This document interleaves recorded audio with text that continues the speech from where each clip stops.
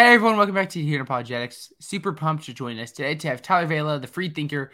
We're talking about like God and Calvinism and the problem of evil and hell and all kinds of fun and challenging topics. So Tyler, what's up, man? Thanks for joining me. Not much. Thanks for having me back on. I appreciate it. Yeah, for sure. And obviously we've sent messages back and forth. And I'm like, it's just time to have a conversation. So, in case people don't know who you are, like talk a little bit about like who you are and what you do, and things like that.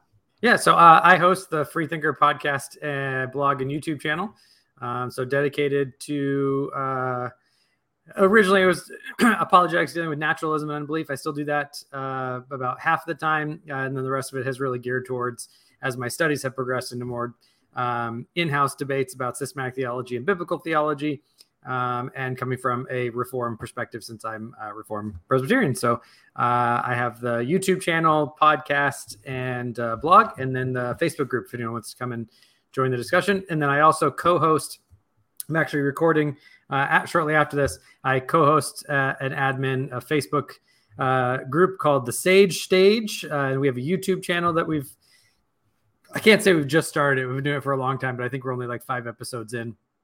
That's geared towards, it's not a debate between different views. It's really geared towards stating and understanding the different positions, as well as kind of the axioms or the assumptions or the reasons why they might come to hold the beliefs that they hold. So it's geared towards sage stage, towards understanding opposing views. Well, right on. That's super cool, man. So I don't know exactly how to get things rolling here, but thinking about like Calvinism, the problem of evil, like in a broad stroke, like how do you make sense of like evil and like hell and all the like scary things that makes Christians want to go hide in the corner? Like how do you make sense of these things under like a Calvinistic like view of things? Yeah, I don't know if this sounds overly dismissive. I don't mean it to be. As a Reformed Christian, as a Calvinist, I just don't find the problems of evil, problem of suffering, hell, those ones. I don't find them theologically challenging or philosophically challenging for quite a few different reasons. But I think the appeal to them and the challenge of them is that they are kind of existentially challenging. They're emotionally challenging, but if you hold a position that God decrees whatsoever comes to pass and that he does so for his good and righteous plans and purposes, the problem of evil and suffering kind of goes away. It doesn't pose as much of a challenge anymore, because any attempt to push the challenge is going to basically say, well, if we assume Calvinism is false, then this thing follows. But I'm just going to say, okay, well, then that doesn't become a special challenge for Calvinism. And you need to now give me independent reason to think that why that assumption is true. Before that really becomes a challenge for me. And I think I brought this up in for those who don't know me or haven't seen it. I brought this up in my opening remarks in my debate with Dan Chapa on libertarian freedom, is that we have biblical examples where we know God decreed, caused, brought about evil actions. Namely, the most evil action to ever occur in human history, which was the crucifixion of the perfect Son of God, right? Arguably the most evil action to ever happen in all of God's creation. And we're expressly told that it was by God's ordination, his predeterminate plan, his proorizo, his foreordination. And in Acts 4, it's expressly said that it's by his hand, by God's hand, that it's brought about. So whatever argument that someone has to make, if it's simply relying on this assumption that, well, if God causes evil or brings about evil or is somehow involved in the actualization of evil, then that's a big problem. I'm just going to say, well, then that's a problem for the Bible then at that point. And I'm just not going to try to distance God from evil further than God himself is comfortable distancing himself from evil. So, yeah. So you have this idea of like saying like like in your view, things like God's going to decree all things, and it's all for like his righteous plans and purposes. So like, boom, like if that view of things is true, then like there really is no problem of evil. Like it's all going to work out. Yeah, and it doesn't mean like I said, I mean, there's the existential problem. It doesn't mean that we don't suffer with the problem of why am I suffering this specific evil? Why is that child suffering from leukemia? Why did that, why did that person murder my loved one, right? All those kinds of things, right? Mm-hmm. It's just that the reasons for why God would allow, decree, whatever it is, are the same types of things, the same types of explanations, the same morally sufficient reasons, soul building, free will, God, his own glorification, right? Whatever it is, that even non-Calvinists would give when they're trying to respond to, say, natural problems of evil, right? So again, why is this child? Why did that child get leukemia? It may not be a direct result of anyone's sin or free will or anything like that, but for some reason, and under God's providence, this was brought about, right? So any Christian that is worth their salt is going to have to be able to deal with those types of challenges. And the Calvinist is just going to say, well, I mean, all the answers that non-Calvinists would give in those types of non-moral issues, those natural evils, we just think are also applicable in moral evils, and God has his own righteous, holy purposes and plans, and all things work together for the good of those who love him and are called according to his purpose, and all those types of things, and that's just a sufficient explanation for it. Mm-hmm. So I'm trying to think about where we should take this, but thinking about like the different like account of things. So like it makes sense to me thinking about how like you have your ideas, like you have your like kind of like theological underpinning that's going to kind of like explain all the evil. So that makes sense. So like then like how does that like impact you like addressing like specific challenges? You talked about like the cases of like someone like a child having leukemia. Like do you think you can point to like specific like theodicies or defenses or whatever, say like, hey, this is probably what's going on here? Or are you just going to take more of this broad approach of saying like, hey, Calvinism is true, and because of this we know that there's some reason, even if we may not know like the exact answer of what's going on here? Yeah, it's a good question. I think in some cases we can try to prayerfully understand things. However, I think generally, I think, the divine purposes behind things are just at some point, inscrutable. There's just a certain level where God is God, and we're not going to know those things. And I'm not trying to say that I'm going to try to defend my position by appeal to mystery, right? So if Calvinism is true, then the logical arguments themselves are indefeasible, right? So this then comes to the pastoral question of, okay, but how do you actually kind of handle, when someone is suffering, and what do we do? There's actually there's a very, very good children's book that I recommend for everyone to read. It's called The Moon is Always Round.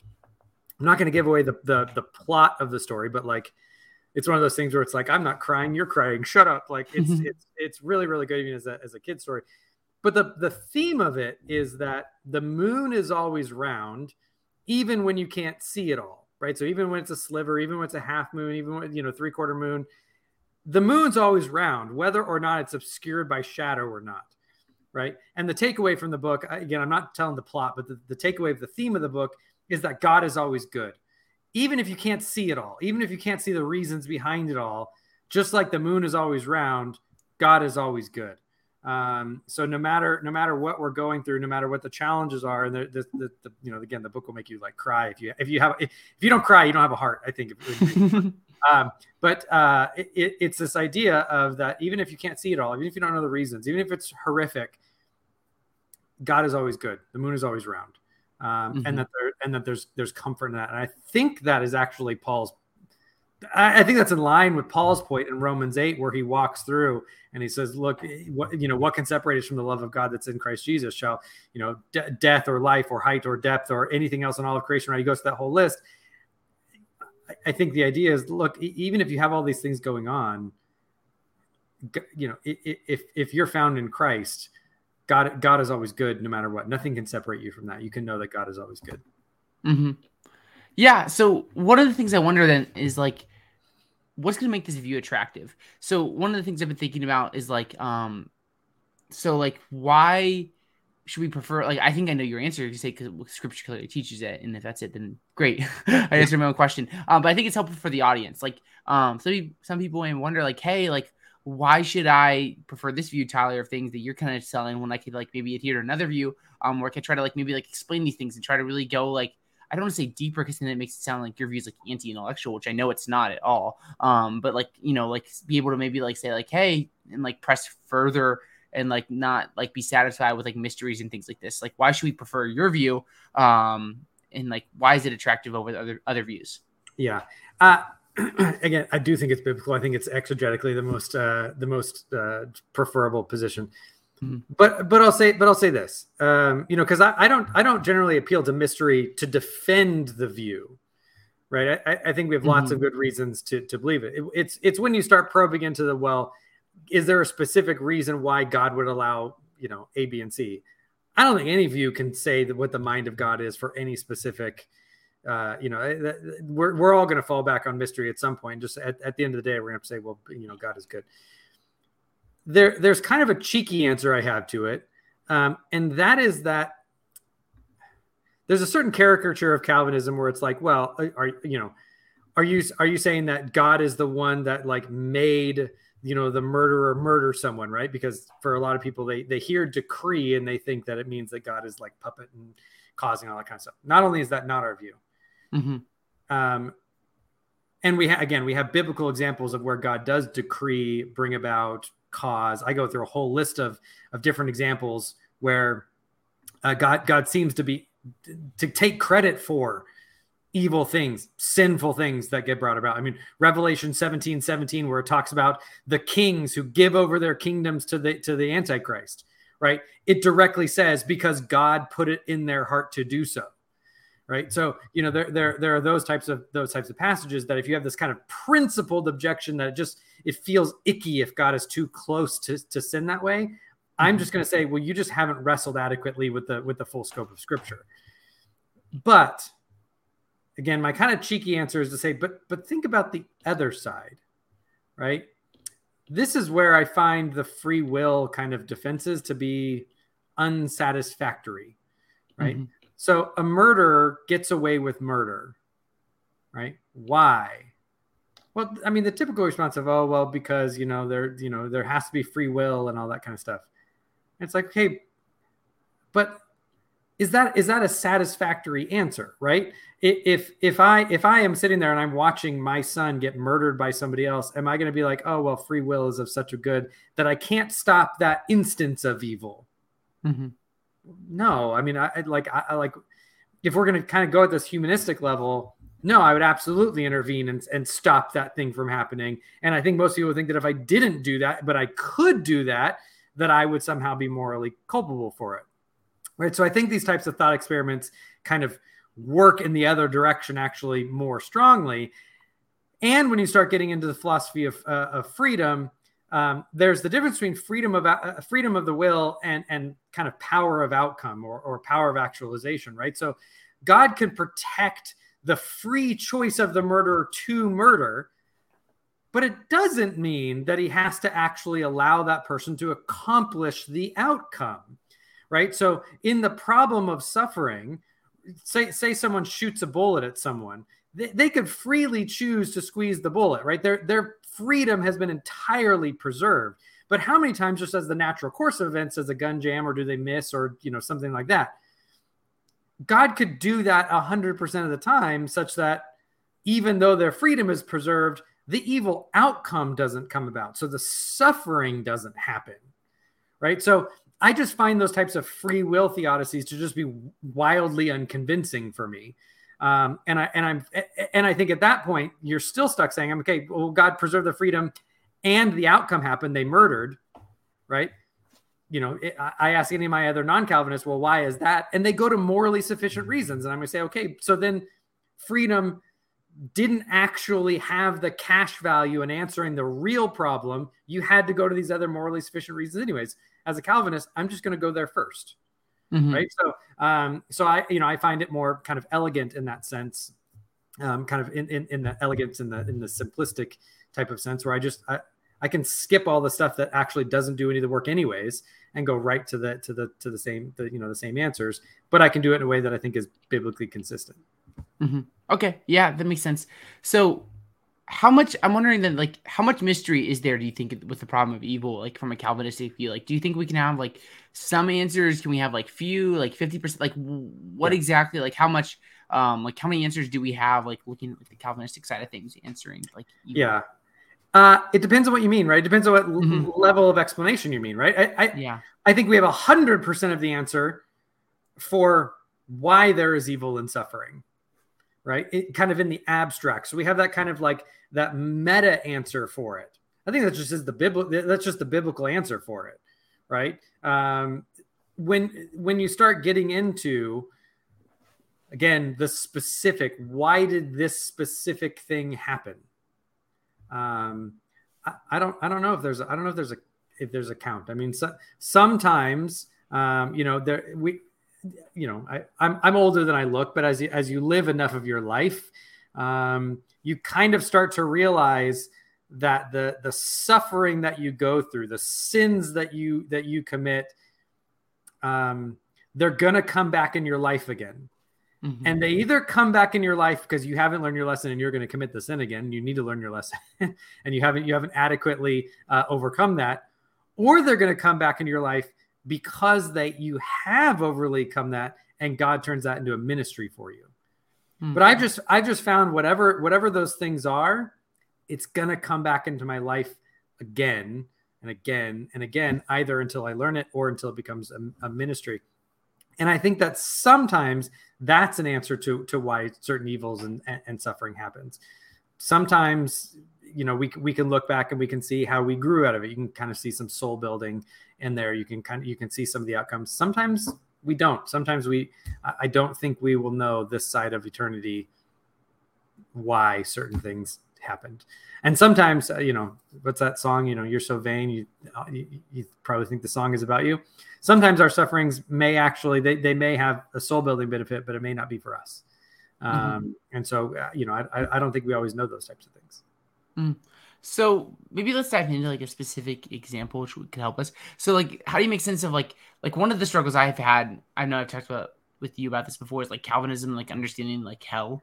So we think about the idea of like hell being like eternal conscious torment, where like someone's gonna like live consciously forever in hell. And we think about that person, and then this idea of like giving Calvinism, like it seems like if there's a perfectly good God, how could they ever like put that on someone? Because it's not just like it's their free choice or something along those lines, but it's like that's just what God wanted for that person, was to suffer eternally in hell. So there's a lot there. But like, how do you like make sense of that from like a Calvinistic like view of things, Tyler? Yeah. So I go back and I push hard on the creator creature distinction, right? Mm-hmm. So God is creator. We are not. That's not a hollow category, right? For centuries, and it's kind of fallen out in some sort, in some ways, but we used to have the saying of who are you to play God, right? And the idea was we commonly recognized that while we don't have that right, God does have that right. That is God's prerogative to decide when and how we die and what our destinies are. That just was something that was reserved to God and not to man. Mm-hmm. So I think that understand that creator creature distinction is important. I think understanding the biblical passages dealing with this are important. You could look at Romans 9 where it talks about the potter has the rights over the clay. This is the same lump of clay to make some for honorable use and some for dishonorable use. Some are objects of mercy and some are objects of wrath. It's expressly says that's why he created them. That was their purpose. And he asked, well, why is that the case? And it says, well, what if he did it to make his mercy all the more known to his objects of mercy, right? So, there are express biblical passages that deal with this. The other thing is, and it's kind of one of those cheeky, well, let's flip it upside down and think about it the other way.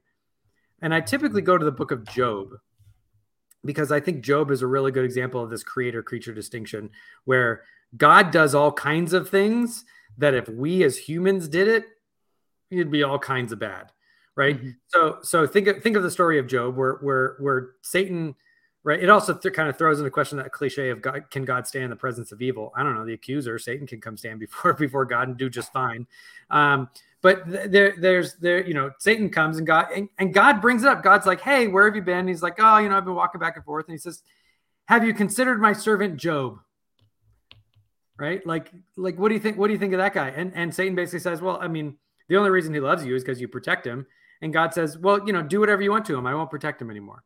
And he basically, Satan kills his entire family, kills all of his servants, takes a bunch of his wealth, comes back, and God says, hey, have you considered my servant Job? And Satan's like, yeah, but, you won't let me harm his body. And so God says, okay, go harm his body. Go do whatever you want. He gives him boils and all kinds of.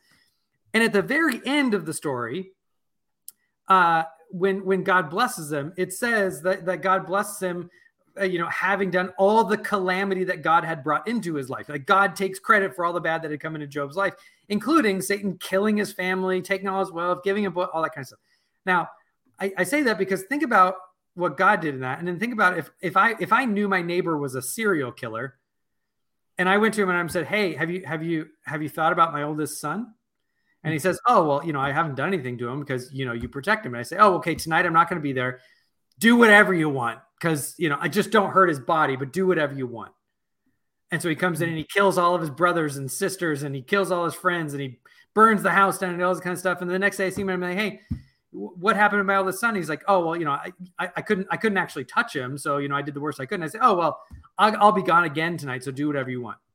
And then he can come in and he can actually hurt, he can't kill him, but he can, hurt my sons. But we'd be horrified at that, just horrified, right? But that's the story of Job. So there's a certain sense where I'm going to say, whatever concept we have of God, whatever it is, there's a certain sense where we're very post-Enlightenment humanistic. And we think that in order for God to be holy, righteous, and just, he has to be a respecter of persons, and he has to treat us like the special snowflakes that we are. And because we're made in the image of God, we have so much value that even God has to look at us. And if somehow, if God judges us or creates, the reprobate or something like that, somehow that means God isn't loving or just or kind or all that kind of stuff. And again, I'm just going to go back and say, you just then aren't wrestling with the scriptures itself, because that's just not the picture that we get in the scriptures. I think God is more loving than we can ever fathom, but that doesn't necessarily mean that it's the way that we would think of it as ourselves. Mm-hmm. Okay. Yeah. Thanks for that, Tyler. That's super great. So one thing I want to come back to is at the beginning, and I wrote this down, I put a big box around it. You talked about using the creator creature distinction to kind of flesh out the idea of we aren't going to really know everything. We can have an idea and we can look at Job and we can have some sort of explanation, but we can't know the whole story. And one thing I wonder is couldn't someone who, and I don't really know where I land on the scheme of things. I mean, I'm not a Calvinist, but I don't really I'm not oh, Team Molinism with William Lane Craig or, oh, I mean, I'm not an open theist either, but I don't know where I land, but couldn't someone else, when looking at a mystery, say you're discussing with a Molinist, the grounding problem, say hey, Tyler, there's this thing called the creator creature distinction where there's just some things we can't know. To me, it seems that's a philosophical, does that shut conversations down? Can't just anyone pull that card then? If you're going to pull it here, couldn't someone else pull it at another mystery? How do you make sense of that? Yeah. So I don't think that the creator-creature distinction solves things that are logical dilemmas, right? So if you're talking about the grounding objection, right, you're talking about metaphysics, right? You're talking about the ontological basis on which God can know something, or if he knows something, right? So you're dealing with a logical argument. This is a question of how can God be good if he does something, right? And I'm just going to say, well, God can be good because God is goodness. God is righteous. Whatever God does is holy, righteous, and just. Who are we to stand before God and say, why have you made me this way? Right. This kind of is the question, that Paul answers in Romans 9, where, he says, who are you, a man, to answer back to God? Shall the clay say the potter, why have you made me this way? And I find that it's interesting that comes on the tail end of he saying, so what will you say then? How can God find us at will or how can God find us at fault, for who can resist his will? Right. It's that very objection of, if God's determined everything, if everything is happening by God's will, then how can God find us at fault for our bad actions? And Paul expressly uses effectively a creator-creature distinction where he says, who are you to talk back to God? God can do whatever he wants with the clay. God's God, we're not. Mm-hmm. Now, that doesn't mean that we're like, oh, well, God does evil things and that's fine, right? We would just say that whatever God does is righteous. It's not God does evil things and it's okay for God to do evil things, right? That would just be a category mistake, right? It's whatever God does is righteous by virtue of it being done by God. So we can't look at whatever God does and say, well, that would be unjust. But that means that an objection to Calvinism saying, well, if God did that, he would be unjust. There's a built-in assumption in there that God could do something that is unjust. And I'm going to say, well, no, if we have reason to believe that that's what God did, then that's what God did. And we're not we don't get to stand in a position to judge God. That's not the same thing as, say, the Molinists coming along and saying, oh, well, we don't need grounding. God has this simple foreknowledge creator-creature distinction, right? Because we're going to push back and say, okay, but like that, I can appeal to God's nature as God is the good. He's not a subject. He doesn't have passions, right? He's not passionate. He's not subject to goodness. There's not this exterior thing to him.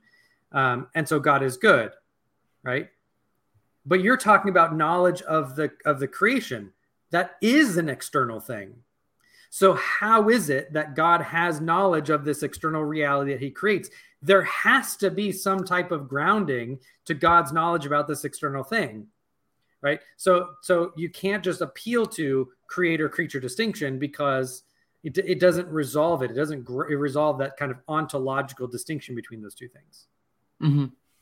Okay, so you're going to draw the distinction where it's not a free-for-all and then we can pull out that card, but saying like, hey, when we're dealing with like logical problems, then you can't really pull that card. Whereas if we're looking at more like kind of like mysteries almost, or like more like theological questions, then it's more like acceptable to use the card? More when it has to do with, we see it when we say, okay, basically it's, if God was a man, then he would be bad, right?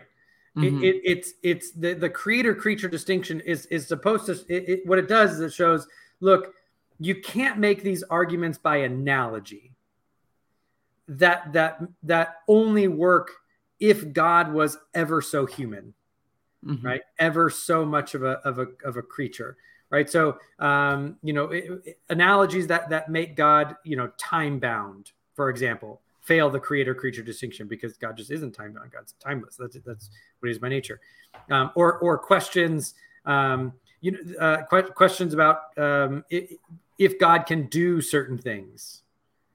Well, that just fails the creator-creature distinction. God's omnipotent. God has no limits outside of himself. God can do anything that's logically possible, and logically possible is constrained by his own nature because God is the ground of logic. So it's a way to try to highlight where an analogy has gone off the rails, because the analogy itself is thinking in ever so human terms, mm-hmm. rather than saying, okay, well, let's put God in the right place and then think about his relationship to evil. It says, well, evil is this thing, and if God does this, then he'd be evil. But that analogy doesn't work because they brought God from creator to a moral subject, because that's what creatures are. Well, that analogy doesn't work just because it fails to make the creator-creature distinction. Does that make sense? Yeah, I think that sorry, I got a call. But yeah, I think that does make sense. But then again, so here's what I'm wondering. Like, couldn't you like say I wanted to argue that like, yeah, Calvinism and like the doctrine of hell are just like incompatible? Like I could cook up some premises with the conclusion that would lead to like them being incompatible. There's my logical argument. So then could you not use the creator-creature distinction? Like, how would you have to deny a premise? Is that how you see things? Yeah. Well, it depends on what, I have to see what your argument is, right? So if you're making if you make a logical argument, right? Mm-hmm. I may attack the validity of it. I may attack the truth of some premise, Or if your argument relies on, for example, God being a moral subject rather than the ground of all being, right? Then I might say, well, your argument only follows because you've removed God from the creator position and put him in a creature position, right? So I reject whatever premise it is because you've made that maneuver, right? So I could interact with the argument in a couple of different ways. Typically, I find that the creator-creature distinction comes about when, specifically in these types of arguments, when God is made as a subject of something else, right? Somehow God is made subject to morality, laws of nature, contingency, right? Somehow God has made this subject to other powers and constraints outside of himself. That's typically when we're going to see this creator-creature distinction fail, because you've just moved him from the transcendent position to a creaturely position. Mm-hmm. So it depends on what your argument is against, Reformed theology and hell, right? Yeah. So it may commit that. It may not. It may fail for other reasons. It may not fail. You may have a bang up argument that proves that the Reformed theology and hell are incompatible somehow, right? So there you go. 500 years later, it's all over. So it's possible. You could have the death now. But yeah. But if the argument does make that type of move where it downgrades God from creator to creature and makes him a subject, then yes, mm-hmm. that's gonna be a problem. Yeah.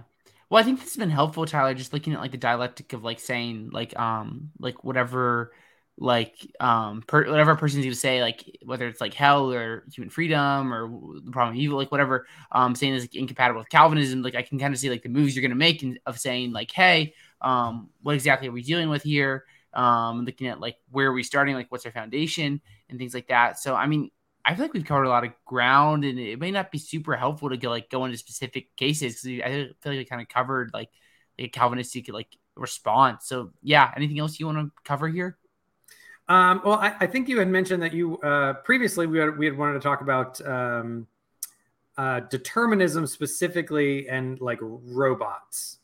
And doesn't make it robots. I remember we had a couple interactions about that. Yeah. This is something I've been moving away from too. Like, like you could talk about the idea, like, Frank Turk's, like you're all just like moist robots, like under determinism. And I've been seeing like compatibilism as something that's like possible. I don't know. I haven't thought about it a lot recently. I mean, yeah, we could talk about it. Why is here? Let's just do this. Why is the view like under Calvinism where we're all just like robots that have no control of doing anything and we're just purposeless and we're just like little figurines? Like, why is that view false? Yeah, so that view comes from an assumption of incompatibilism, right? So incompatibilism is the view that determinism, quadeterminism, any type of determinism, it doesn't matter the mechanisms, the means, it doesn't matter what type of determinism. If something is determined, it just necessarily follows definitionally that someone is not free, right? In what they're due. And so therefore they're not morally responsible for their actions. They're going to say it's in principle incompatible, those two things. The compatibilist is going to say, well, there's a couple different types of compatibilists, but generally we're going to come along and say, well, it's just not clear or obvious, or we think there's reason not to think that those two things are incompatible. Something could be determined and the agent could be free, right? They could have the type of freedom that makes them morally responsible, right? It might not be libertarian freedom, but it's freedom that's necessary for responsibility. And it's not entirely clear how those two things are somehow, in principle contradictory with each other. So what happens is when people come and say, oh, well, Calvinism, says we're robots, or they deny free will. What that's actually doing is they say we hear Calvinists saying determinism, right? Mm-hmm. On our view, if something is determined, they're robots. We're now going to impose that back on Calvinism and say, well, since Calvinism says that there's determined, then they say that it's robots, right? But notice the maneuver there, right? The maneuver has to be, we're going to say what Calvinism is as an internal critique. We're going to shift to an external and assume incompatibilism. And then we're going to import that back into the argument, right? That's an invalid dialectic, right? That's moving back and forth from an internal critique to an external critique back to an internal critique. You can't validly make that argument. Mm-hmm. Because given compatibilism, if compatibilism is true, that there is no in principle contradiction, then if something is determined, it's not necessarily the case that it's not free. It might not be free. There are types of ways that you can determine things such that the agent isn't free, but that's not necessarily the case, right? Mm-hmm. There seem to be ways that things can be determined, and you can have responsible parties that are, that are free and responsible. So the Calvinists, and by the way, this isn't a Calvinist thing, right? This is the majority of philosophers hold this view, and in all the relevant data, this actually is in line with. You'll hear a lot of people say the folk view is the libertarian view. The studies just don't show that. The science just doesn't show that. That is just flat out not the case. I just recently did an episode going through all this. But like the compatibilist view seems to be in line with part of the folk view, because the folk view is complicated. But when you're dealing with Calvinism, we're compatibilists, right? So if something is determined, we can still be free and responsible. We're not robots. Why? Because we're still doing the things we want to do. We're still the source of our decisions. We're still the ones that are deciding what we want to do. We're still the agent. We still have guidance control over our decisions. We're still the ones exercising our faculties. We're still the ones that are reasons responsive, right? All those types of things. Just because the outcome is determined doesn't mean that somehow we lose all of those features of what it takes to be free and responsible. Mm-hmm. Yeah, I mean, that's great. I don't have too much to add. I mean, like the big mystery is like, do you have to have like freedom to have responsibility for your actions? And that could be a whole like 18-hour conversation. So yeah, well, and at that, I would say that at a bare minimum, unless you're a free will skeptic, like unless you're like a Paraboom or something like that, most compatibilists are going to say, well, I mean, most philosophers, even incompatibilists, pretty much all compatibilists are going to say freedom, whatever it means, right? Whatever it means to be free, whatever conditions have to be met to be free, freedom just is the control condition that's needed to be responsible. So if you're responsible, you have some type of significant freedom, and the debate really is over what constitutes that freedom, what has to be actual so that you've met that condition for your control condition for responsibility. Yeah, that makes sense to me to say like that, like to have responsibilities, to have control over your actions. But then like, doesn't Calvinism, like, doesn't that take control away from you and to God? Like if God sovereignly decrees all things, like how do you make sense of that? Because we would differentiate between God determining and God controlling in the difference between God controlling the ultimate sense and difference controlling in the efficient sense, right? God is not the efficient cause for me doing what I do, right? So there's lots of examples. People give, storybook examples, and they say, oh, well, J.R.R. Tolkien determined that Frodo would throw the ring into Mount Doom. But at the storyline level, it's not like Tolkien was like in the story forcing, Frodo to use his hand. Like Frodo had storyline levels. Frodo made, within that story made that decision. Now you might say, well, Frodo's not a real character. Fair enough. But it shows that kind of different conception of what we're talking about. The example that I normally give, and I give this when I talk to Molinists, right? You have Molinists like Tim Stratton that are like, well, we affirm predestination. And I push back. I've gotten to a point where I'm like, I don't know what a Molinist means by predestination, anything different than what I mean by determined, right? Because at the end of the day, God, even given Molinism, God has all of these different worlds that are feasible for him to create. Put a pin in the problems with feasibility versus logical possibility. But God has all these worlds that are feasible for him to create. A feasible world, it just comes down to a set of true propositions, right?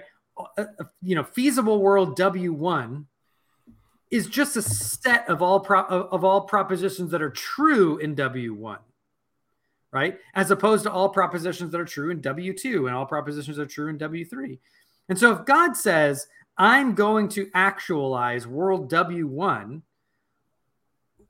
that just is identical to him saying, I'm determining that the truth value in the actual world of all of these propositions is going to be true. I'm determining that the truth value of all of these things. This is what's going to happen in the actual world, as opposed to this other set of things that's going to happen in the actual world, right? Well, that's just what Reformed view means by decree and foreordain. It just means he's marked out, this is what's going to happen in the actual world, right? So I have a really hard time understanding the difference between Molinistic predestination, where everything has a static, it's, kind of difference from open theism. On Molinism, the future isn't alethically open. Right? Everything has a static and only given that God created this actual world, it cannot be a different world, right? It's alethically closed. It cannot be other than it is. It could have been had God created differently. So this isn't a modal collapse to make these things necessary facts, but they are determined facts within the actual world. Well, that's just what Reformed people mean by decree and foreordination. So I generally push back. I'm like, I don't then know what you mean that's differently. And they're going to say, oh, well, the mechanism is different because, God's decree is based on this middle knowledge. He knows what we would freely choose. And so our free choice is now, God's knowledge is now dependent on our free choices. Our free choices are now reverse. There's reverse dependency to God's knowledge. And I'm going to say, okay, well, the outcome, we agree on the outcome, though. It's all determined in advance. It couldn't be otherwise. I now just disagree on the grounding of it. And I think that view has stumbled into aseity problems, has stumbled into divine simplicity problem. It has these other problems. But the outworking still is, at the end of the day, my choices are determined. God has determined what will be the case in the actual world. He could have determined the world where I choose the other thing. Yeah. I mean, I think you're pretty on to something, Tyler. Like for me, like when I think about Molinism, I'm like, it's going to run into this, like these similar problems. Like I think about like the question of like hell. Like for me, like Calvinism and hell, like that's an issue. I don't really understand how to like make the two make sense. But given Molinism, like, couldn't you say like say that person's in hell, like, could God have given them a different set of like counterfactual circumstances where they come to like accept Christ and not be in hell?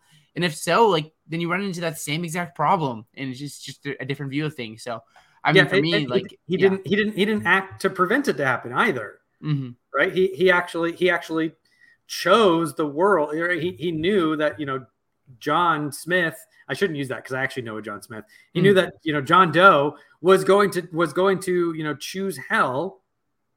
And having known that, he decided to create the world where John Doe chose hell. Yeah, to me, that's the same exact problem that I'm trying to not have to deal with under a Calvinistic view too. I'm like, so yeah.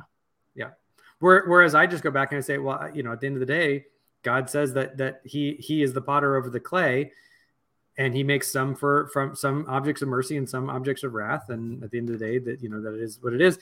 But given everything I said about compatibilism, that doesn't mean that God, those memes where it's like, oh, well, given compatibilism, why evangelize, or don't worry, unbeliever, there's nothing you could have done differently anyways. And those types of things, because that what that does is it takes the Calvinistic view of providence and try to shove in incompatibilism. But that's not our view of human freedom anyways, right? You have to jive it with our actual view of freedom if you're going to try to understand our view. Well, I don't have too much to add to this conversation. I think it's been great, Tyler. So any like last thoughts or things you want to say before we wrap up here?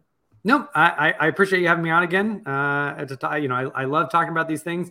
I've done, if anyone goes over to the YouTube channel or to the podcast or the blog, especially on the blog, I have a whole it's a Reformed theology collection. It's basically every single thing I've done related to Reformed theology. And there's a lot of things in there on Calvinism and the nature of the will and freedom and all that kind of stuff. So there's a lot of resources over there. I'd encourage everyone to check out the Free Thinker podcast. It should be linked or added just like right here in the title. Encourage everyone to check out everything that Tyler's doing. And yeah, that's it, everyone. Thank you for joining us today. Really appreciate you and your time. Thank you, Tyler, for coming on and having this conversation. And yeah, that's that. So thank you, everyone, for tuning in. Hope you subscribe, leave a like, all that fun stuff. And if you value our content, please consider becoming a patron at patreon.com/HereInApologetics. We really appreciate your support as we try to keep growing. And our goal is to have one new patron a month. So if you want to be that person, that'd be great. So that's it. Thank you everyone for tuning in. Have a good bless. I tried to say have a good day and God bless at the same time, but it came in as good bless or whatever. So have a good one, everyone. God bless. We'll catch you next time.